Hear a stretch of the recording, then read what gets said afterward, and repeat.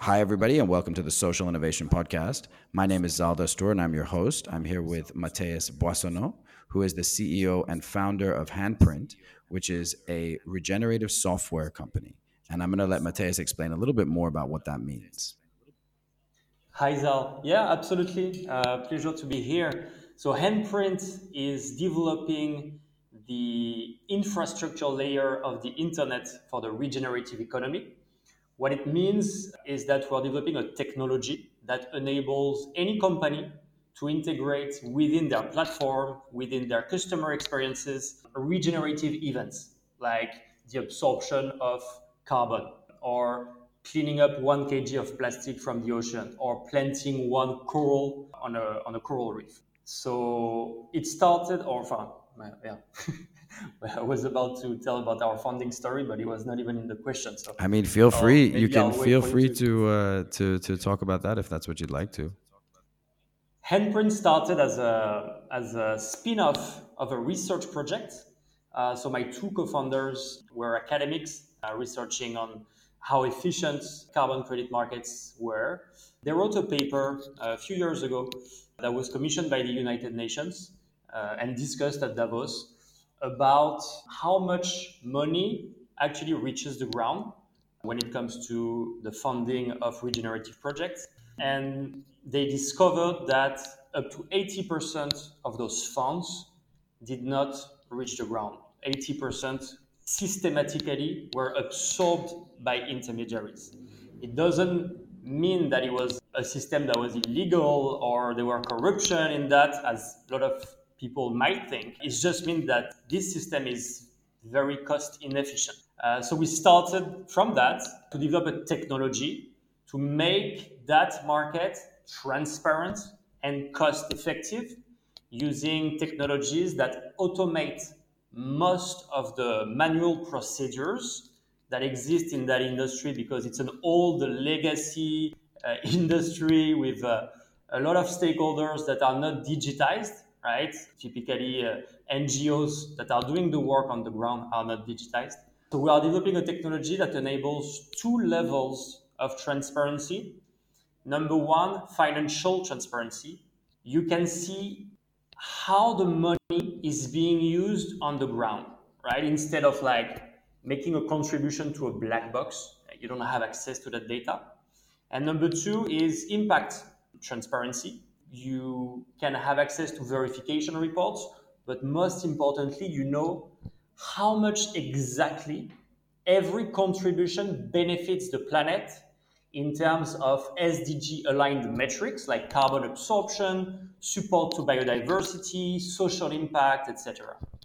It sounds like you're providing a lot to these companies because, as you said, 80% being absorbed by other things other than the organizations on the ground, there's going to be a serious impact in terms of what you can do, right? So, how is it that Handprint is different in terms of their operating model to be able to get so much more impact out to the projects? Yeah, that's an excellent question. So, and I would enlarge the question to the supply side as well, because that's also very interesting. So, on the demand side, the problem that we solve for companies is the transparency problem and the cost efficiency problem. How do we do that? We use new technologies that were not available just a few years ago, right? Because the technology was not ready. Technologies like remote sensing, verifying that the project has actually been executed and that the forest, for example, actually absorbs carbon over time using satellite images instead of like a certification body, a verification agency that will like send consultants on the ground to do sampling and all of that, which is also a very accurate methodology, but it's way less cost efficient, right? So on the demand side, that's about this. And on the supply side, the problem that we're solving for NGOs is that there are two problems fundamentally that we're solving for them. Number one, historically, they have been excluded from institutional money, especially small NGOs. NGOs that have projects that that are too small to generate carbon credits, for example, because they need to put money up front to have a certification and all of that. So we give them access to institutional funding by enabling them to have a higher standard of reporting. So we provide them with digital tools, with software that enables them in real time to report on their financials, to report on their impact, to digitize their project management. So for them, it's a gain of time and a gain of, and they can better report what they are doing on the ground. So that's what we do on both sides of the market. I know that Handprint has very specific projects that they've chosen. So, can you talk to us a little bit about the projects that you've chosen and the reasons why you chose those ones in particular? We have a role of curator for our corporate clients that we automate. Basically, when we onboard a project, whether it's a reforestation project, a coral reef restoration project, a habitat conservation project, what we do is so we have an impact and data team in house that is crunching a lot of data about the project specifically, public data as well, and that is assessing. So they are giving a score to that project on how relevant that project is to the United Nations Sustainable Development Goals. And if that score is high enough, we onboard that project. If it's not high enough, we formulate a series of recommendations to that NGO on how they could score better. Because I know that you specifically chose a mangrove project rather than a tree planting project, particularly both in Indonesia, where we know there are a lot of forest fires and there are a lot of burning and for agricultural use. What made you go towards the mangrove instead of a traditional sort of tree project?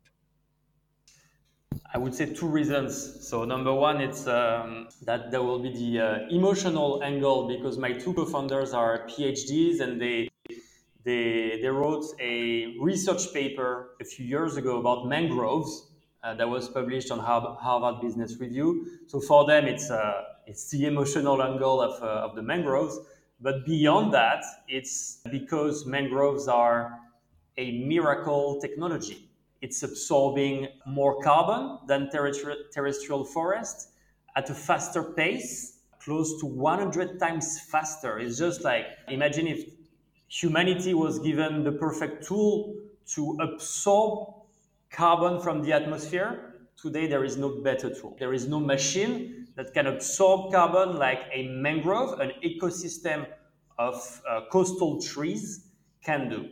We started with mangrove on the platform, quickly expanded to different type of reforestation, and then to different impact categories. But it's true that we started with mangrove because it's basically the most efficient natural tool that humanity has access to fight climate change.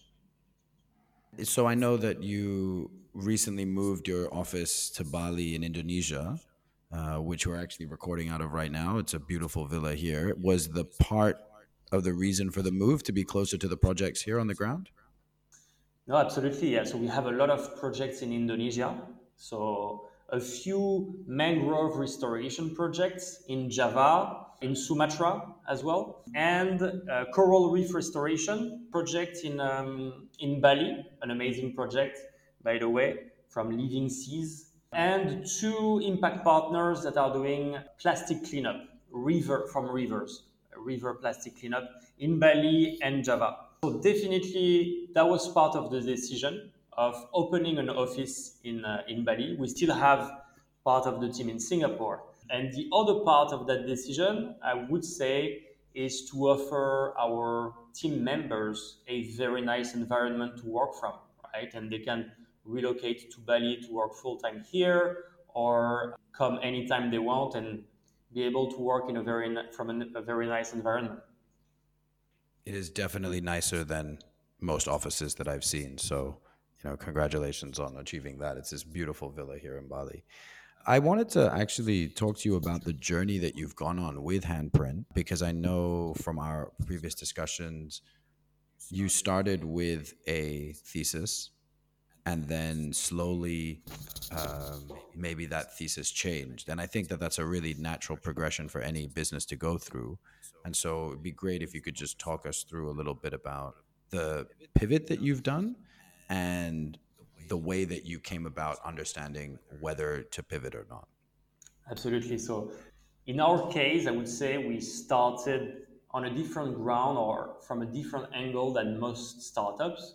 We didn't start from the angle of let's solve a problem for a certain persona in a niche market, which is actually the sound way of doing it, right? It's the way that works. On our case, because it started as a spin-off of a research project, we started by developing a technology that makes financial transparency possible for those transactions.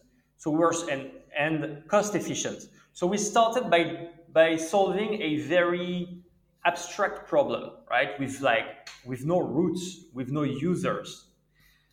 So once we had that beautiful technology that sits somewhere on the cloud that no one is using, we then ask ourselves the question, okay, what is our go-to-market, right? We completely did the opposite of what should be done in a normal startup setup. And we decided to start with e-commerce. So this was our first go-to-market for multiple reasons, because it was the beginning of COVID. So there were a lot of uncertainty about so many different industries, except e-commerce that was booming at the time. And our assumption was that small to medium brands that generate less than 15 million per year, those brands, they typically don't have a CSR team. They don't have a tech team. And they want a self-service way to become regenerative for the planet. That was our assumption. We started with e-commerce as a main go-to-market. And very quickly, we were proven wrong by the market, because the incoming calls, the guys that wanted to talk to us were not brands at all, right? We were chasing brands on a daily basis, and we were receiving incoming calls from much bigger companies that are absolutely not in that industry. So we were completely wrong about our assumption, and we pivoted quite quickly. So we developed a SaaS platform for those big companies together with an API to enable them to use our technology. So it was a market-led pivot. So you saw that the customers are coming for somewhere else. What is it specifically that these businesses were asking of you that was not, maybe the e-commerce guys were not asking? That's a very good question. So on the e-commerce side, our sales pitch is really focusing on grow your business using regeneration, because your consumers are voting with their wallet and they want you to be regenerative, right? And first movers are leaving everyone behind. And there are lots of studies that show that, a lot of success stories around regeneration with companies like Patagonia or even Ecosia for platforms, etc. For the big guys, right? Companies like Lazada, like Teads, IDEMIA, what they see in us is an easy way to develop a service offer that is regenerative, right? So what they do is that they integrate Handprint technological capabilities within their service offer to themselves be able to service regeneration to their clients. So for us, from our perspective, it's a pure channel sales setup, right? Where we don't have to put dollars in those collaborations. And what they see specifically is we cracked the way to digitize everything that is happening on the ground. So the data is actually available and can be integrated in user experiences, right? We can display in real time how much carbon has been absorbed by this plot of land. We can tell this user, you've been cleaning that much plastic from the ocean. It has supported that many species underwater. We have this data because we have an impact and data team that is working on those models and these computations. And if you're a big company, you have two options. Either you partner with an NGO, a big NGO, which restricts the window of possibilities. You have then one partner. instead of a network of partners that is available through Handprint. And it's not really quantified in real time. And you don't really have digital tools to integrate that within your digital experiences. So that's what the big guys were after. On top of they have access to a dashboard where they can track absolutely everything that's happening on the ground in terms of financials and verification. So for them, it's a way to make sure that what they are purchasing is actually happening. Can you give me an example? And you don't have to use the name if you don't want to, but can you give me an example of an industry or a company where this is being used and how that then engages with the customers on the business's side? Absolutely. So I can give you a few examples that are live. We're working on many use cases. Handprint for banking, Handprint for gaming, Handprint for advertising is now live with our partner Teads. So Teads is the biggest advertising platform of the open web, right? So most of the publishers use their technology to match a certain audience with a certain ad, right? A certain announcer. Teads has integrated Handprint within their platform so that any announcer, so any company that is paying for marketing, for ad space, can redirect 5% of their marketing spend to a cause. And if they do, automatically on that ad will be displayed a messaging that says this ad plant trees or this ad cleans the oceans. And when the audience clicks on that, they arrive on a Handprint touchpoint that shows self-updating real-time metrics about that project. How many trees have been planted? What is the area that has been reforested?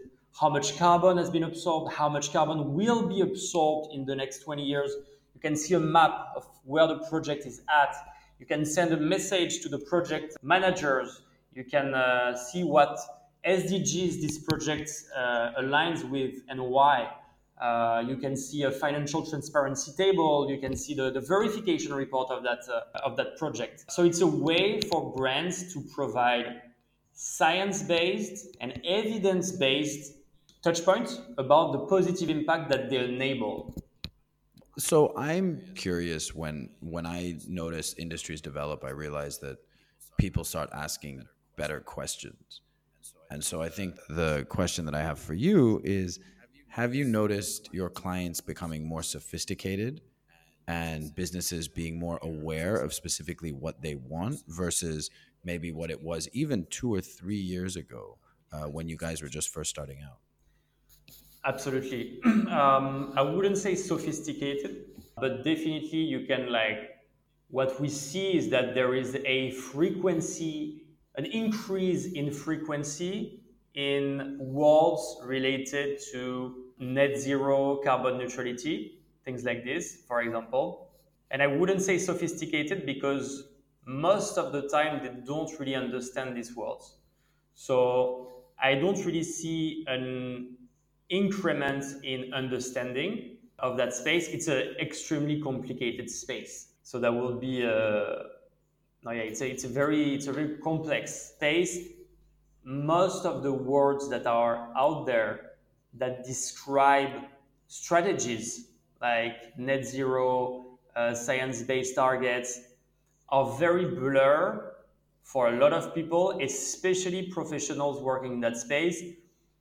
And it's also a problem of not of governance, but also of as a company, who do you hire at those positions? We have lots of clients for which our main point of contact is the head of sustainability or head of CSR, and some of them have a background in PR and marketing, right? And absolutely not in the science of the planet. So sometimes it's a lot of the learning curve is quite steep. So I wouldn't say more sophisticated. It's just that people are more and more curious, especially within their teams, about these topics. That's why we provide to our clients as well, like talks and workshops to raise awareness around regeneration, as opposed to the legacy sustainability that has been the norm for the past 20 years of like measure your footprint, reduce your footprint, offset your footprint, etc. Which is changing at a very the world is actually moving towards a new paradigm that is called regeneration, and that we are trying to position ourselves into. Can you tell me something that has surprised you about regeneration that you've learned on your journey so far? Something that I find interesting is a lot of people don't, in that space, they don't ask themselves the right questions.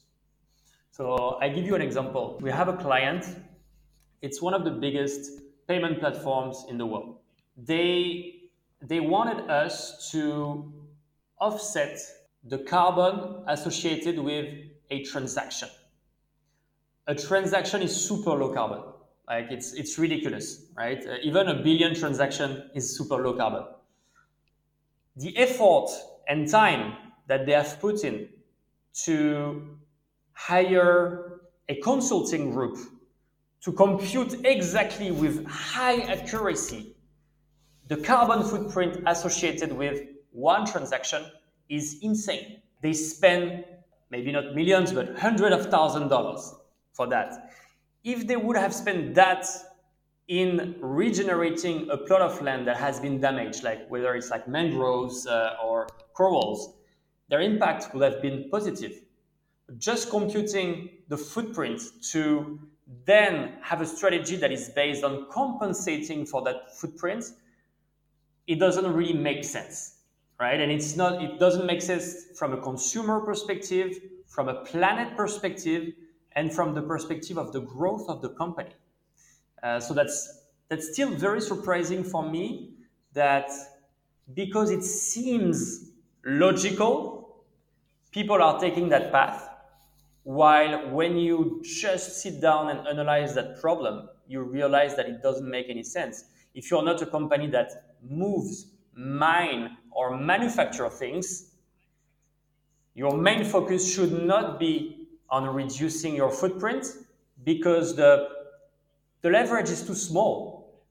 So the focus should be on reducing as much as you can, and of course, switching to suppliers that are less carbon intensive, your energy supplier and all of that. But the rest, it's anecdotal compared to what you can do in terms of regeneration. So that's something that keeps surprising me on a weekly basis, basically, when we dig into the sustainability strategy of our clients and of prospects.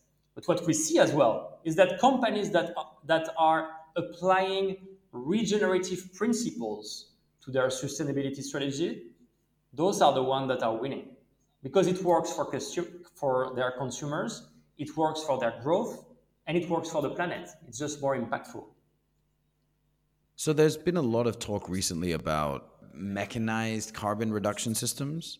So I know that Bill Gates has backed one in terms of being able to suck carbon out of the atmosphere. Now, you were saying that mangroves are 100 times more effective than traditional land forests.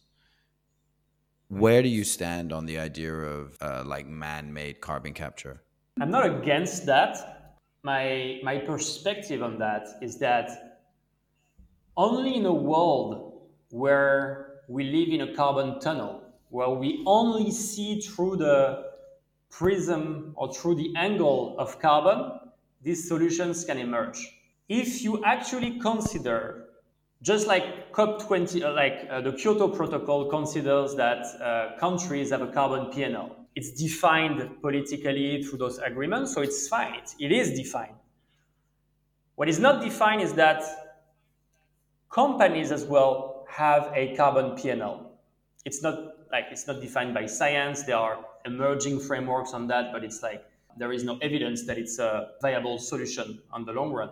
If you consider that carbon is fungible and that every company has a carbon P&L, then it's a viable solution. You can build machines that absorb carbon from the atmosphere, but you're only looking at carbon as the single currency of sustainability, while it's not.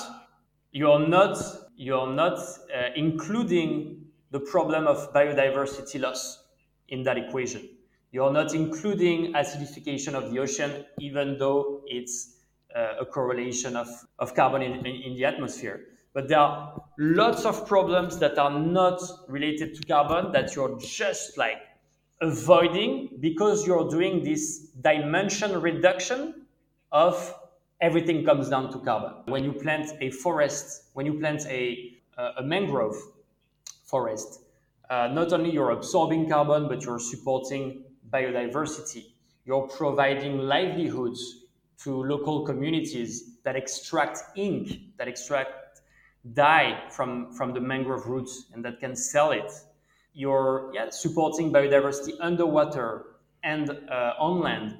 You're protecting those coasts from effects of climate change like rising sea levels or cyclones, etc. So I feel like those solutions are really looking at the problem from a very, very simplistic way. I'm not saying that those are bad solutions because ultimately we will need those solutions. So we need to invest now in those solutions actually to have a way of actually regulating the concentration of greenhouse gas in the atmosphere.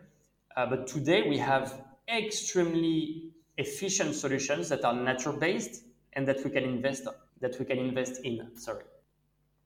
So I've just got one last question for you, Matthias, today, and that's what I ask everybody, which is, what is the advice you would give to somebody out there, maybe either starting their career or even a few years in their career, and they want to make a difference? Do you have a suggestion on some of the steps that they can take about either joining somebody or doing something whether they can? I would encourage anyone to contact us. Honestly, even competitors or even like aspiring entrepreneurs, we are publishing a lot of content about climate change, about green tech entrepreneurship.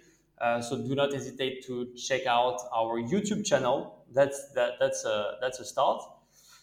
And then, if I have one advice, that would be to be curious, to read a lot about the space. More than that, I would say to read science, because you can read a lot about people that are interested in the space and that give their opinion about X and Y on Medium or on LinkedIn articles, but that's their opinion, right? So read science, like go on Google Scholar and type the keywords that you're interested in, like regeneration. Read about regeneration instead of reading about net zero on Medium articles. That would be my advice. Matthias, thank you so much. It was a pleasure talking to you, and thank you for inviting me here to your office in Bali. Amazing. Thank you for having me in your podcast.